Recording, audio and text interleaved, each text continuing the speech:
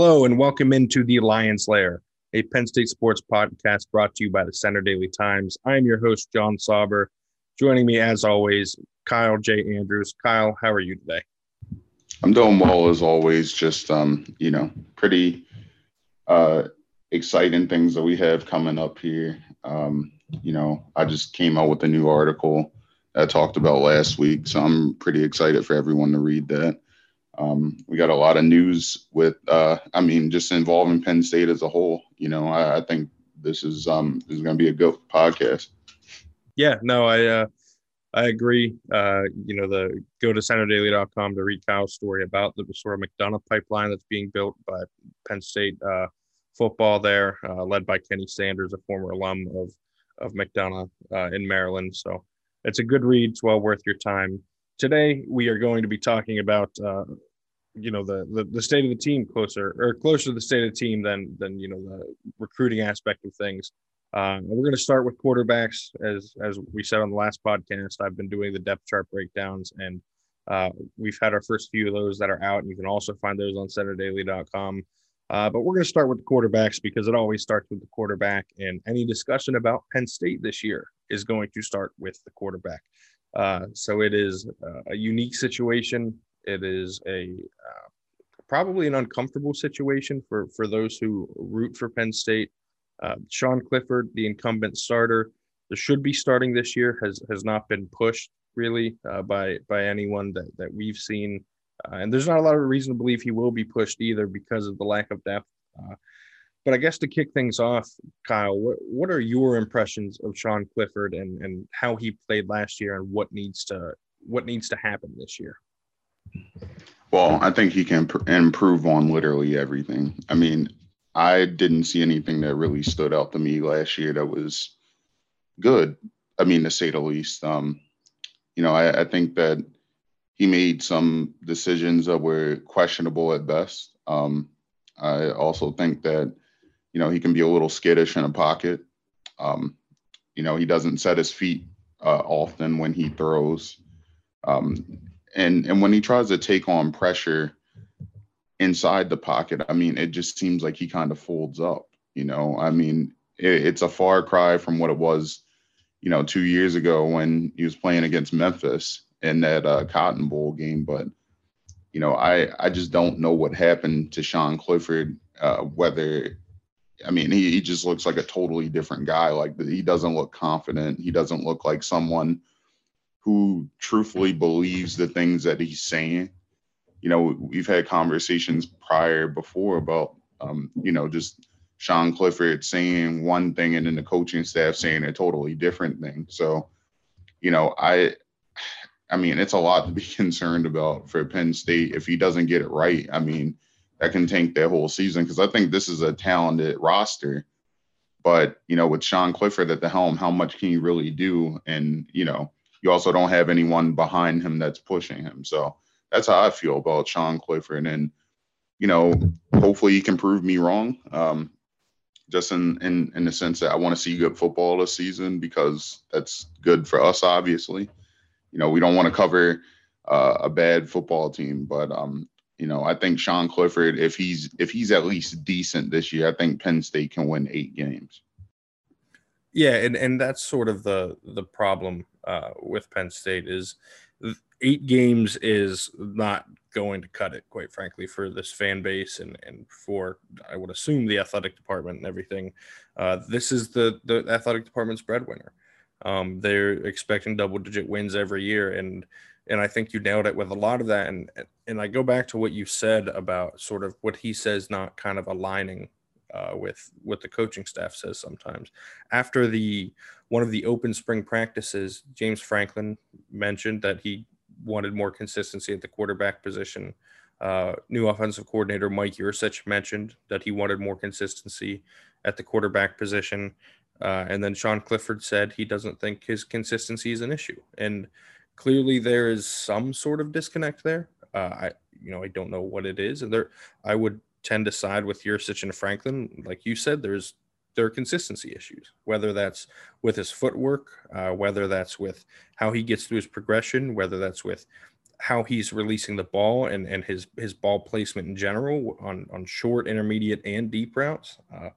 It's with the decisions he makes when he's on the move, when he's in the pocket. There's just inconsistency, and that can be improved. He has shown flashes that he can do all of these things at a high level. He just never does them all at a high level for a full game. And that was the case in 2020, and that's part of the reason the team was bad, right? That was a major reason why it was 4-5. They needed more consistent quarterback play. Now there were things last year to sort of cause those things. I don't think Clifford's entirely at fault for all of them.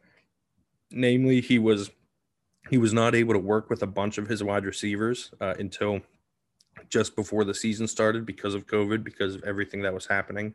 So it would be reasonable for him not to be on the same page as those guys. Even Jahan Dotson, someone he had thrown to before, this was his first year being the primary target. So that kind of changed things for Clifford a little bit. And with Pat Freiermuth, that was Clifford's go-to guy. He got hurt. And he wasn't himself basically until he was declared out for the season and got surgery on the shoulder. And so that made things even more difficult for Clifford. So there were things working against him that made things hard. A change in offense too, that they didn't have a lot of time to run under Kirk Ciarrocca last year. Now they'll have that again this year, but they actually have the off-season time to get things rolling. But you're right. Everything was an issue last year. No matter what they seemed to try to do offensively, it came back to Sean Clifford wasn't playing well unless he took off. When he took off running, he ran the ball well, quite frankly, and that should not be your primary source of offense. In the Big Ten, because you're going to have to move the ball downfield with how explosive offenses that mainly Ohio State are. You need to be able to keep up. And Penn State wasn't able to do that last year, even with a good defense that was able to slow down the Ohio State offense. So yeah, Clifford's going to have to improve this year. We've seen reports that he supposedly is looking good in some camps, which is always a positive sign. But again, it comes down to game day for him. When he can all put it together on game day, he can look as good as he wants in these sort of shell reps, but until he's out there in pads making those plays for Penn State against Wisconsin, people are going to stay skeptical of him. And I would say rightfully so, just because of what happened last year. And you mentioned 2019, that was the best version of him we've seen at Penn State. And I think a lot of that was because he was just taking the game as it comes. He wasn't trying to force the issue. He wasn't trying to be the hero. He wasn't trying to save the day. He was just taking the game as it comes, being a game manager, getting the ball to his weapons, letting them make plays in the open field, letting them sort of be the offense, right? Like he was more the distributor. He was more the point guard than a guy who chucks it downfield 15 times a game. He was good. He was helpful, and it led to the team going to the Cotton Bowl, as you said, getting double-digit wins. And that's kind of, he doesn't need to be a star this year, but he needs to be a starting level quarterback, which he wasn't last year. And it led to him getting benched for Will Levis at one point. Of course, Levis is gone now. And that is really that was really the only experienced quarterback on the roster other than Clifford. Now his backup is Taquan Roberson, who has, I believe, one passing attempt in his career against Rutgers 2 years ago. Has no experience, has looked good at times in the two open practices that I saw in the spring, in April. He had some moments where I was like, okay, this could be a starting quarterback, but he also had some egregious mistakes that you just can't make if you're a starting quarterback at a school like Penn State. You have to, you have to be safer with the ball than Roberson was. Now, those were practices. We don't know how that will translate to game action because we haven't seen him in game action. But I think the almost more concerning than the starting situation is the backup situation, because quite frankly, there's no one the team can trust right now behind Clifford. Yeah, I'm right there with you. I mean, Christian Vetty, I knows how to pronounce his last name. Christian, Vayu, he is I Canadian. believe. Yes, yeah. And maybe down the line he could give you something, but I don't think that's immediate. That's not right here and right now. So, you know, I mean, Penn State, we've had this conversation before, off of here where we've discussed how Penn State, they can get, I mean, how many quarterbacks can you really get to come to this school? And it's not, I don't necessarily think that it's a knock on James Franklin as a recruiter, because I feel like James Franklin 100% knocks down doors to try to get as many guys as he possibly can. But the chips just don't fall the way that they want them to when it comes to trying to find a quarterback. I don't know why that is. And it's not just been a James Franklin thing. That's something we have to consider, that this has been going on for, 20 plus years, Yeah, I mean, who was the last? They've gotten two high-level quarterbacks that have panned out sort of well. Like Christian Hackenberg being a 5-star quarterback is the notable one during the Bill O'Brien era, but that didn't end well, quite frankly. And Anthony Morelli all those years ago was a 5-star quarterback that, again, didn't end well. So you're right. It's either they're not getting the guys or they're getting guys and they're not developing properly. Yeah, and that's, like I said, it's not just a James Franklin issue. It's a Penn State as a whole issue, and I think that's something that, I don't know what it is. Maybe like, I mean, bringing in Yurcich and saying, okay, let's open up this offense. Let's make it more dynamic. Maybe you get more guys that want to come to the school to play quarterback. And I think Yurcich is to me, I just think that's a really good fit for what they want to do. Now, I don't think that they have the guys right now when it comes to quarterback, that they can, accomplish what he wants to accomplish. I mean, we'll see what happens, but I mean, it's just tough to say. It's really tough to say. And I just, I want to see the offense open up, and I want to see things kind of develop more. And, maybe quarterbacks will decide, okay, Penn State is the place that I want to go because I know that Mike Yurcich is going to make this offense go. And I think that's a big part of it at this point. There have been guys, like I said, that have been highly touted that have come here that haven't worked out. Robert Bolton's one that a bunch of people will remember.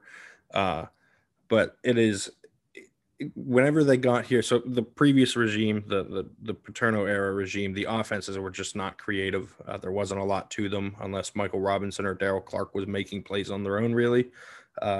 They were not these high-speed offenses that teams were transitioning to starting around the late 2000s.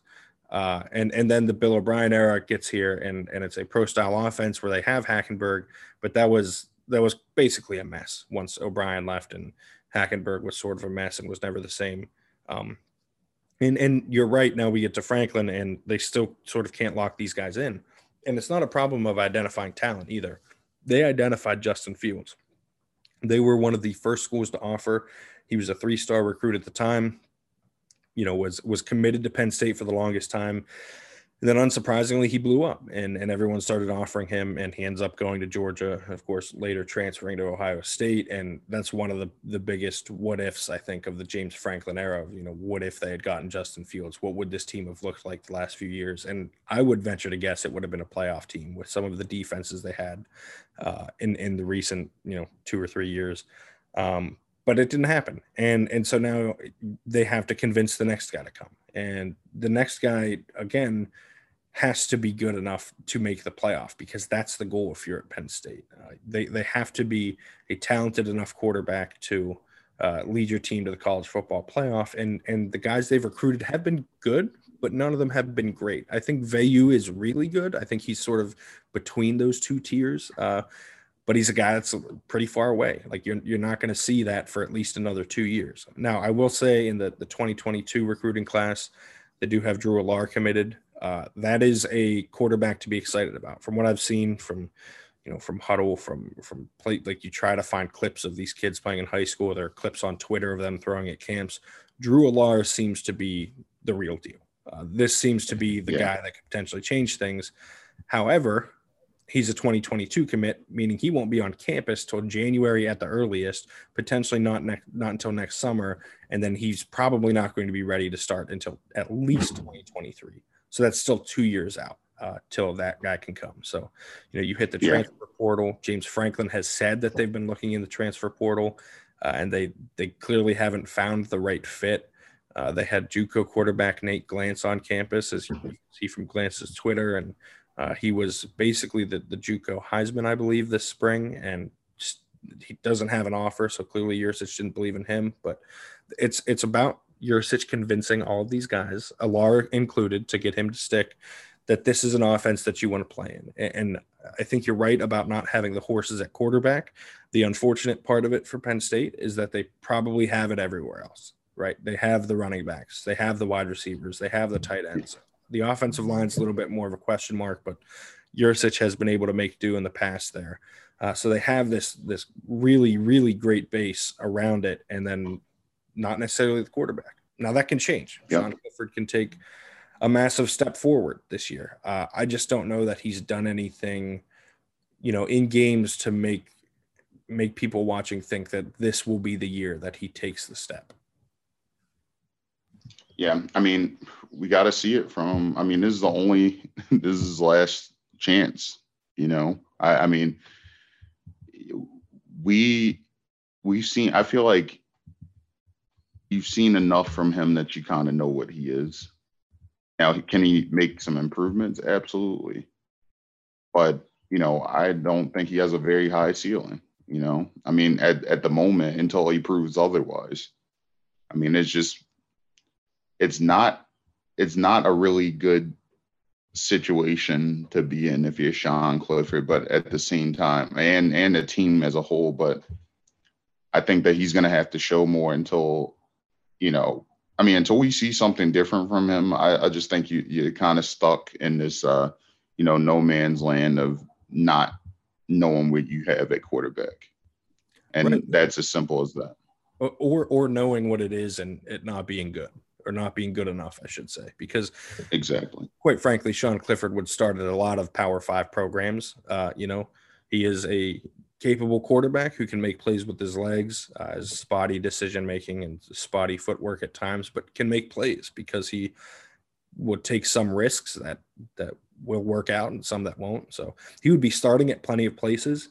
I don't want to discount that he's like some. Yeah, He's not a complete scrub. I want to get that straight. I just think that the Big Ten is such a tough conference to play in that like you need at least like a guy that's going to play at a 4-star level, right? In that conference to succeed usually.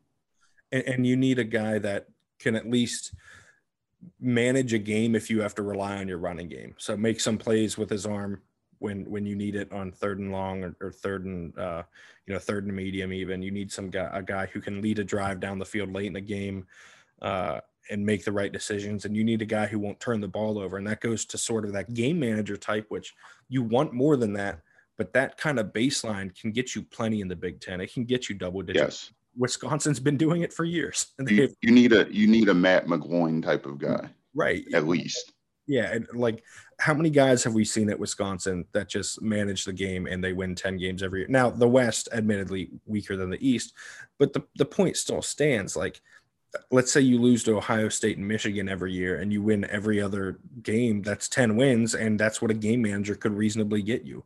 I just don't think that they want a game manager. I think that's probably right, too. I think you should be shooting higher than that, especially if you have Mike Yurcich sort of at the controls here.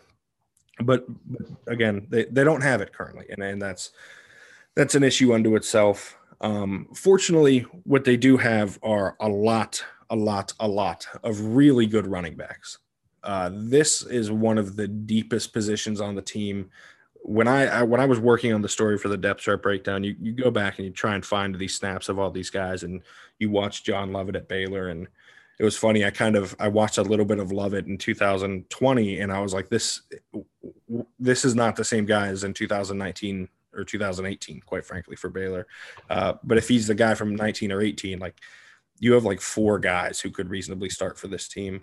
But we'll start at the top with the running backs, and that is with Noah Cain, who hurt his foot on the first series of the 2020 season against Indiana.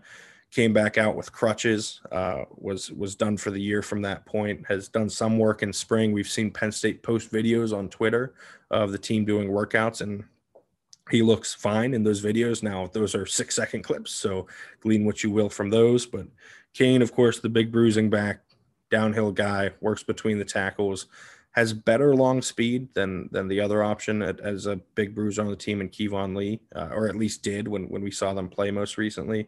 But how do you feel about the running back room at Penn State and, what it can look like this year? I'm really intrigued to see what Lovett can give you. I mean, we always talk about like, Big 12 guys, Big 12 has those wide open offenses and, the running lanes are a little bit looser. One thing that I saw from Lovett in the past, I mean, he was very decent at the very least. And I mean, not only that, but in 2019, let's talk about some of Lovett's stats. I mean, his rushing averages 5.3 yards a carry, 6.4 yards a carry in 2018 and 2019. If he can give you something akin to that, maybe he gives you 4.5 like he did his freshman season. But if he can give you that, that's the kind of guy that I'm like, okay, possibly he can be your bell cow, and Noah Cain, I mean, he's still banged up. Give him some time to rest. Let's see what Lovett has. I really like what Lovett has to offer at this moment. And then also I just go down and I look at guys like Devin Ford and Kevon Lee and Keziah Holmes. I mean, that you have some youth. And so this running back room isn't the same as it has been in the past, where you have a bunch of like veteran guys that have some, mileage on them. But, maybe you could work this to your advantage. Maybe you have 3 different guys just, rotate and work down and then beat down an opponent. I think this is, to me, that's how NFL running backs are used. And I think you could use that in a college format too. You don't have to use the same guy 50 times over. Not everybody's a Jared Patterson from Buffalo, where Jared Patterson can run for 7-8 touchdowns a game. So sometimes you just have to let these guys, rotate. And I think they have a solid group. I mean, I think this group, to me, I'm like I said, I'm very intrigued to see what Lovett has, especially considering the fact that, he's a taller back too. He's a 6-foot guy, 212. I mean, he's built more like a wideout. So, I mean, it's just interesting to see what he can offer. And, maybe Noah Cain will be healthy. If he's not, I still think, you could go with 3-4 backs in this rotation. Yeah, and we've seen Penn State do that in the past. Noah Cain started to take over as that lead guy in late 2019, and it kind of, until he got hurt, and then Journey Brown became that lead guy, and they do lean on. I don't want to call them a bell cow, but they do lean on one guy if they get going. J1 Sider, is willing to ride the hot hand, which I think is a good thing. Especially in a backfield, like you said, that has a lot of depth like they do. And you bring up a really good point with Lovett. And he also has excellent long speed. Like he's a one-cut guy, hits the hole and will go. He has that strength, like you mentioned, at 212 pounds. Could complement Noah Cain really well, right? Like if Cain is your in between the tackles guy, you can run more outside zone, run stretch plays for Lovett, let him get a little bit of momentum, hit the line and go. And that would be sort of what you thought you had in Devin Ford, who is still a capable running back, started for them and was good last year. Was not like there was nothing to scoff at with Devin Ford, but with the running back play at Penn State in recent memory with Miles Sanders and Saquon Barkley, you sort of have a high standard that's been set. And I think if you go with the Cain Lovett combo, you can hit that standard. Now, something happens to Kane, you also have Kevon Lee behind them, who was really good last year. Now, he was not fast, quite frankly, in the open field. He was getting caught from behind a little too often, and did not have the long speed to make these big plays. He's listed as being much lighter than he was last year. About, I think it was around 15 pounds, 10 to 15 pounds. So we'll see if that impacts his long speed. I think that could be a really, really big benefit for him if he's faster, because that sort of puts him in that Noah Kane territory of a guy who is more than just, I guess, your goal line back, your short yardage back. That being said, Kevon Lee can carry a workload, can be a starting running back in the Big Ten. This is a really, really good group. But I want to go to Keziah Holmes, a guy who I think has potentially the most upside of anyone in this group. He is the best one in the open field. He is the best receiver of the group. Needs to improve his pass protection, as most of these guys do, as most college running backs do, quite frankly. But Keziah Holmes is the guy that can sort of make you miss. He wore 26. Like, you can see the jump cuts that Saquon would make when he was here. You could see the moves in the open field where it's a flash of this, a flash of that. I do want to be clear. He's not Saquon Barkley. He's probably not going to be Saquon Barkley. But there is a similar sort of, this guy is a big threat in the open field. This guy is a big threat when you can swing the ball to him, when you can get him the ball on a screen, when you can run a stretch and just let him get going, let him get defenders and sort of in a phone booth, put him in one-on-one situations. He is a guy who can break big plays and be a big-time change of pace at running back. That being said, there's a lot of talent in front of him. Like, this is going to be hard for any running back to crack. Holmes is included in that. Like, this is, like you said, not a ton of these guys have a bunch of mileage on them. They've all been, even Lovett, the oldest of the group, does not have a ton of mileage on his legs. Like, he's run for less than, I think, 300 carries in his career. There's going to be less than 350, excuse me. It's around 330 or 340 for Lovett. But it's going to be tough for any of these guys to fully take over as the starting running back. I think they're all going to split carries. I think whoever is playing the best is going to get the most carries. But I also think that each guy is going to have his role. And like I said, Jaywan Sider has been excellent about managing the sort of personalities and managing the workloads and getting these guys to buy in with the lawn boys and everything. Like, this has in the past been one of the most cohesive units on Penn State's roster. That goes back to Journey Brown and Ricky Slade when they were playing too. Like, this was just seemed to be a cohesive unit where they all got along. Everyone in the group was pulling for each other. There wasn't a ton of, while there was competition, it was all in good spirit. Like, there was no animosity toward each other when someone else broke a big run. There was sort of he's doing this out there for me kind of mentality. And it was especially true with Journey Brown, who obviously had to retire last year due to a heart condition. But yeah, it is a strong group, to say the least, and a group that I am excited to see continue to develop, and one that I think could be one of the best in the Big Ten this year. Yeah, I mean, we always see Penn State running backs, playing incredibly well, and I mean, have that camaraderie. And I think that this group can also, be part of that future of Penn State guys that have that camaraderie, that play together, that, are going to bounce off of one another. They complement each other well. It kind of reminds you of, I guess I'm going to throw this in there, but kind of that Ravens running back room where you got a ton of different guys that can do different things, right? And so, Penn State, I really like Keziah Holmes. I mean, like you said, his explosiveness is outstanding. And I mean, yes, we probably won't see him touch the field heavily, but the fact of the matter is that this kid, I mean, he can do it all. Has all the ability that you can think of, but he just needs to put on weight to get better at pass pro. And, I think that's something you can always improve in. Running backs, I think, sometimes guys don't get great at pass pro until they get to the NFL. But one thing I will say is that in this Jurisic offense, he's going to have to get good at pass pro. So they're going to use him. I mean, if they want to use him as a weapon, yeah, maybe. you could cut him out of the Jeffrey Demps or Chris Rainey cloth and try to use him in that way. But I think that he wants, like you said, if he can be the number one guy, if he is an all-purpose back that can do it all, you want him on the field three downs. You want a 3-down running back. And I think that he can be this guy if he goes and puts the weight on.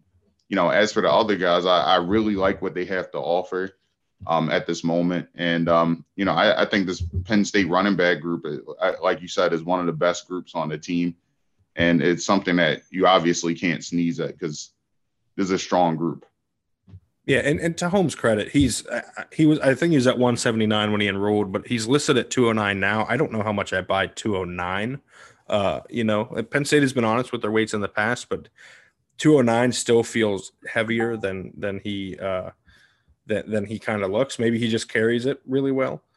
But we'll see what he looks like this year when they come out and play. But yeah, I think even then he could afford to add some strength at the very least and to improve in pass protection. Like you said, he has to be able to hold up in the passing game, because I think a lot of times people think about a running back who's good in the passing game. They think a guy who can catch the ball out of the backfield, maybe even run a few routes out of the slot. But to be out there, you have to be able to protect the quarterback too, because it can't be a tell when you're on the field. Like, you can't be telling on yourself if Keziah Holmes is on the field, the running back's going out for a route. But if Devin Ford's out there, he's staying in the block, right? Like, you need to be able to do both, because defenses need to be able to match up.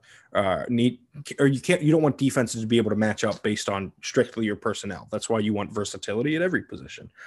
So I think you're right. I think the improvement at the pass protection is going to be so important for him in taking the step forward. And I don't know if he's at the bottom of the depth chart. I don't know if he's in the middle. I don't know if he's at the top. I think it'll change quite a bit with this running back group. I had Noah Cain at the top, but that might change by week 2. It might change by week 4 again, and week 7 one more time, and week 10 for the final time of the season, right? Like it's just going to be rotating a lot with this group. So any depth chart breakdown of Penn State's running backs is really, well, here's everyone. They're all going to get a lot of touches. They're all going to get a lot of playing time. And this is why that they're doing it, right? Like, that is, I think, more important with this group.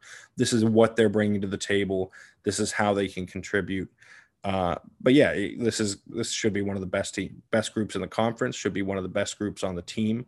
And one of the strong points, which, is going to be necessary for Penn State if they want to make the playoff this year. That being said, there is one more thing we want to touch on that I think is important with Penn State football, at least, and that is, it seems like at some point over the next 2 to 5 years, the college football playoff is going to be expanding to 12 teams.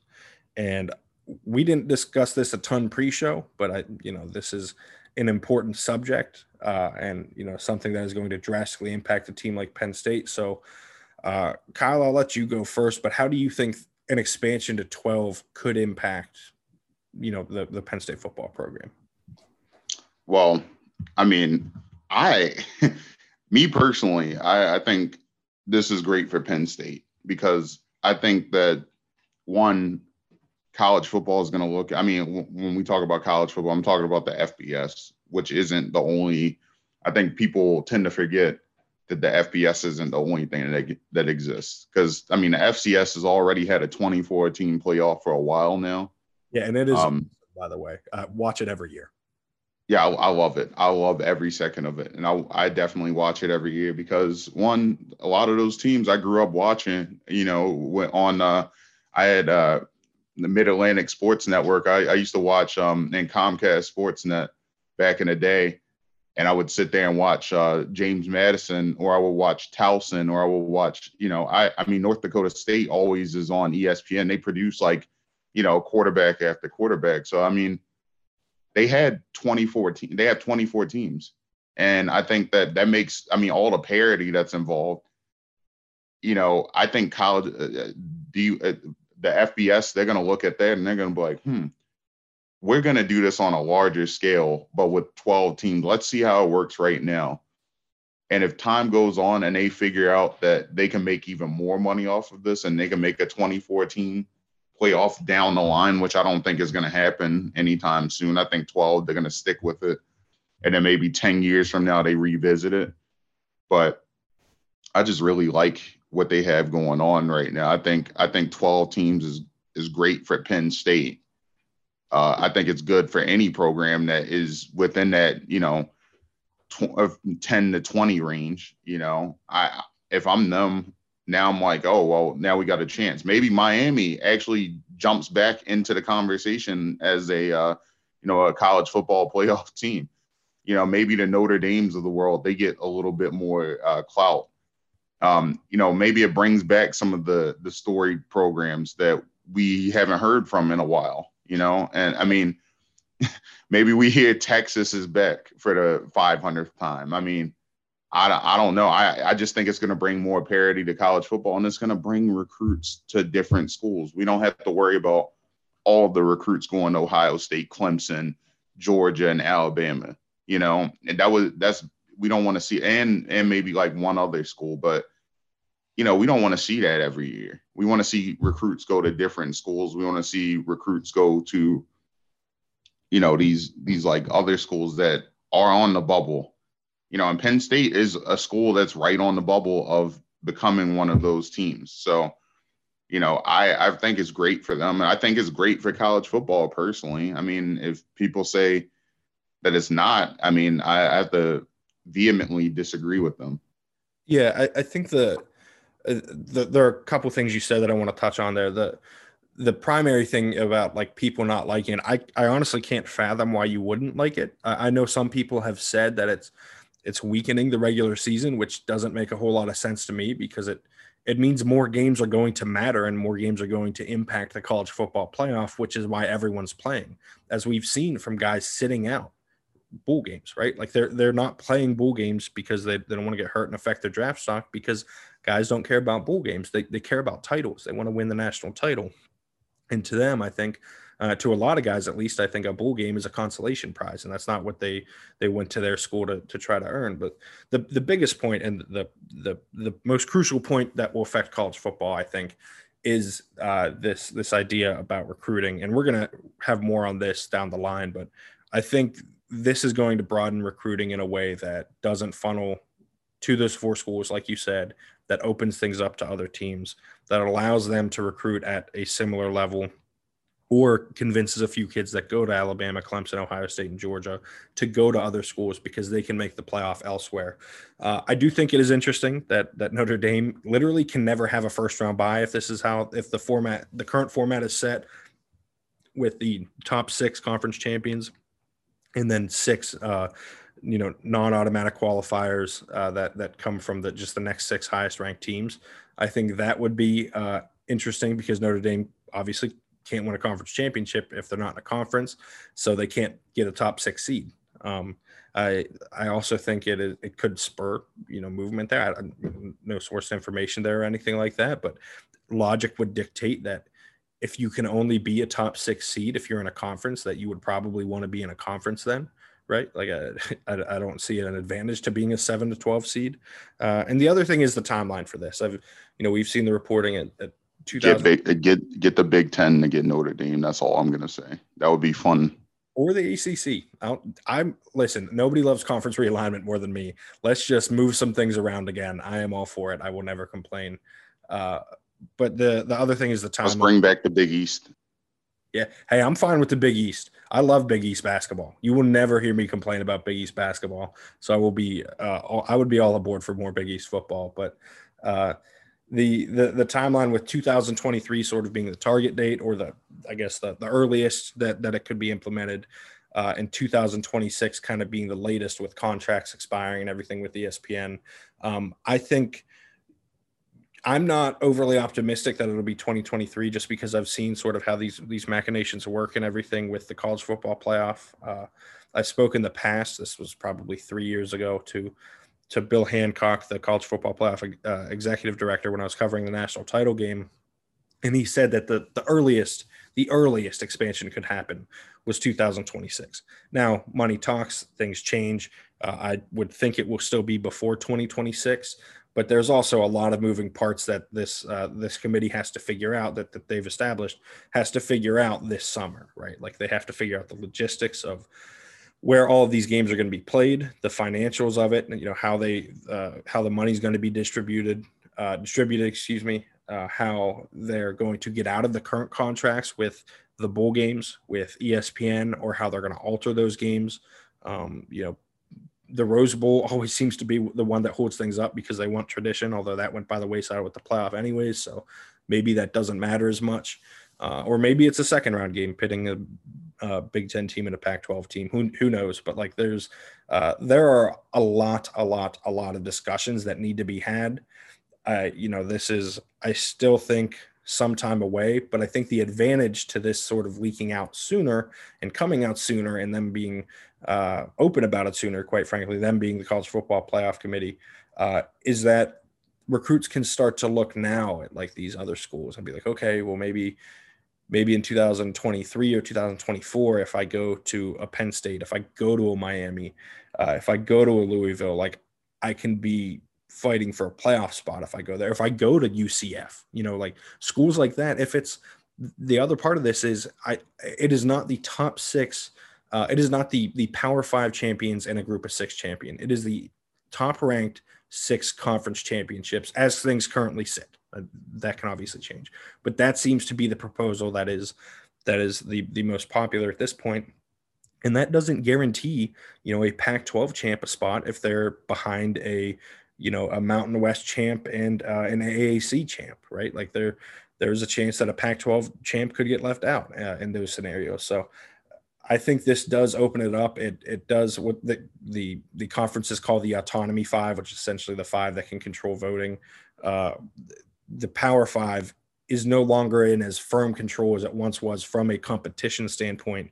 The rules and everything, obviously, there's a different story. There's an uneven power structure within FBS football, but I think this could open the field to other teams too, not just Penn State. That being said, Penn State would have been in it 4 of the last 5 years, right? If they were if this was a top 12 playoff. So this is obviously a good sign for Penn State, a good thing for Penn State, especially if as long as James Franklin is the team's head coach, should have them sort of in that tier of teams, and should have them competing for college football championships if that's the case.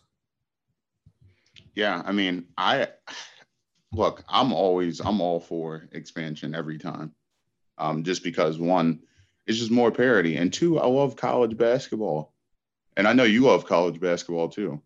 Yes, so it's perfect for if you love college basketball and you love everything about it. Why not bring that into football a little bit? It doesn't need to be as big. We don't need a 64 team. We don't need the 68 with play-ins and everything, but I do. Exactly. The broader point is absolutely correct. Yes. I mean, if we can get I think 12's perfect because that was what the NFL had up until, 2 years ago. So, I mean, to me, I think that's pretty cool, but you also have 100 something teams in college football. So, I mean, I think it's eventually going to get to 24. That's my personal thought process. I never would have said that a couple of years ago, but now after seeing it go from freaking 4 to 12, now I'm like, okay, realistically speaking, it's going to get to the same size as the FCS playoffs. I mean, it's just too many teams in college football not to have that kind of parity. And bowls can still matter. Bowls can absolutely still matter.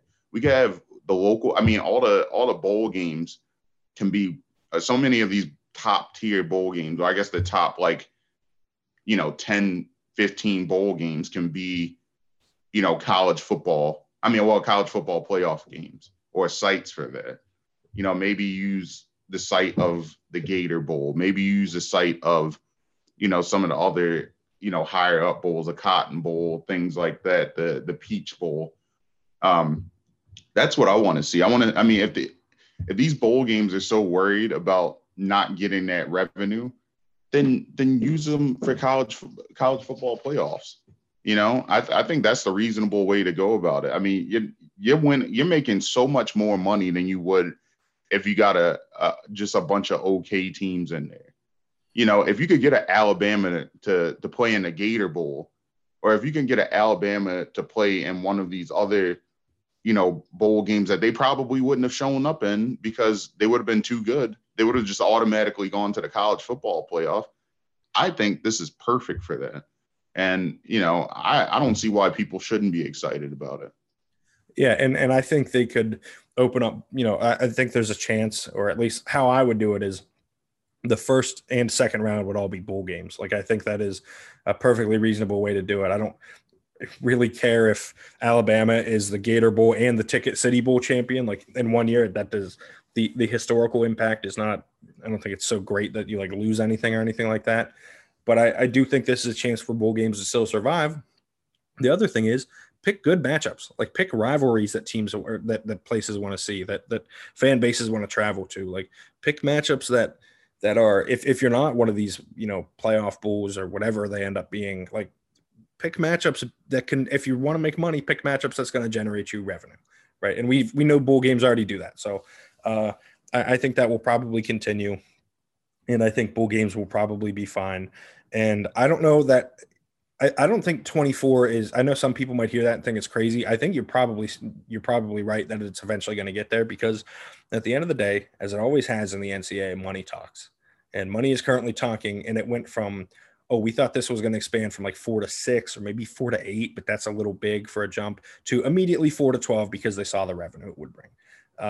So I don't think it would be a surprise at all if this eventually gets to 24 in the next, 10 to 15 years at some point, because again, money talks in college football, and it always has, and it likely always will, as long as it's bringing in so much of it.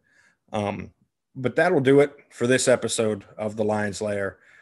You can find this podcast, of course, on Apple Podcasts, Google Podcasts, Spotify, Stitcher, wherever you find podcasts, you can find us.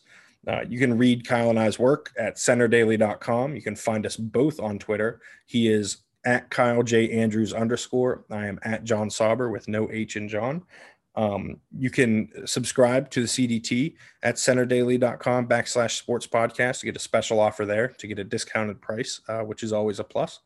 And, you can keep tuning in every week. We will be here every Wednesday with these podcasts, probably talking, whatever news comes up, whatever breaking news happens, whatever Penn State sport it is. This week just happened to be, it's depth chart breakdown time, and the college football playoff news is seemingly rocking the college athletics industry. There will be more news that affects college athletics as a whole. We'll get into that next week and the week after and every week from here on out. But thanks for tuning in, and have a great day.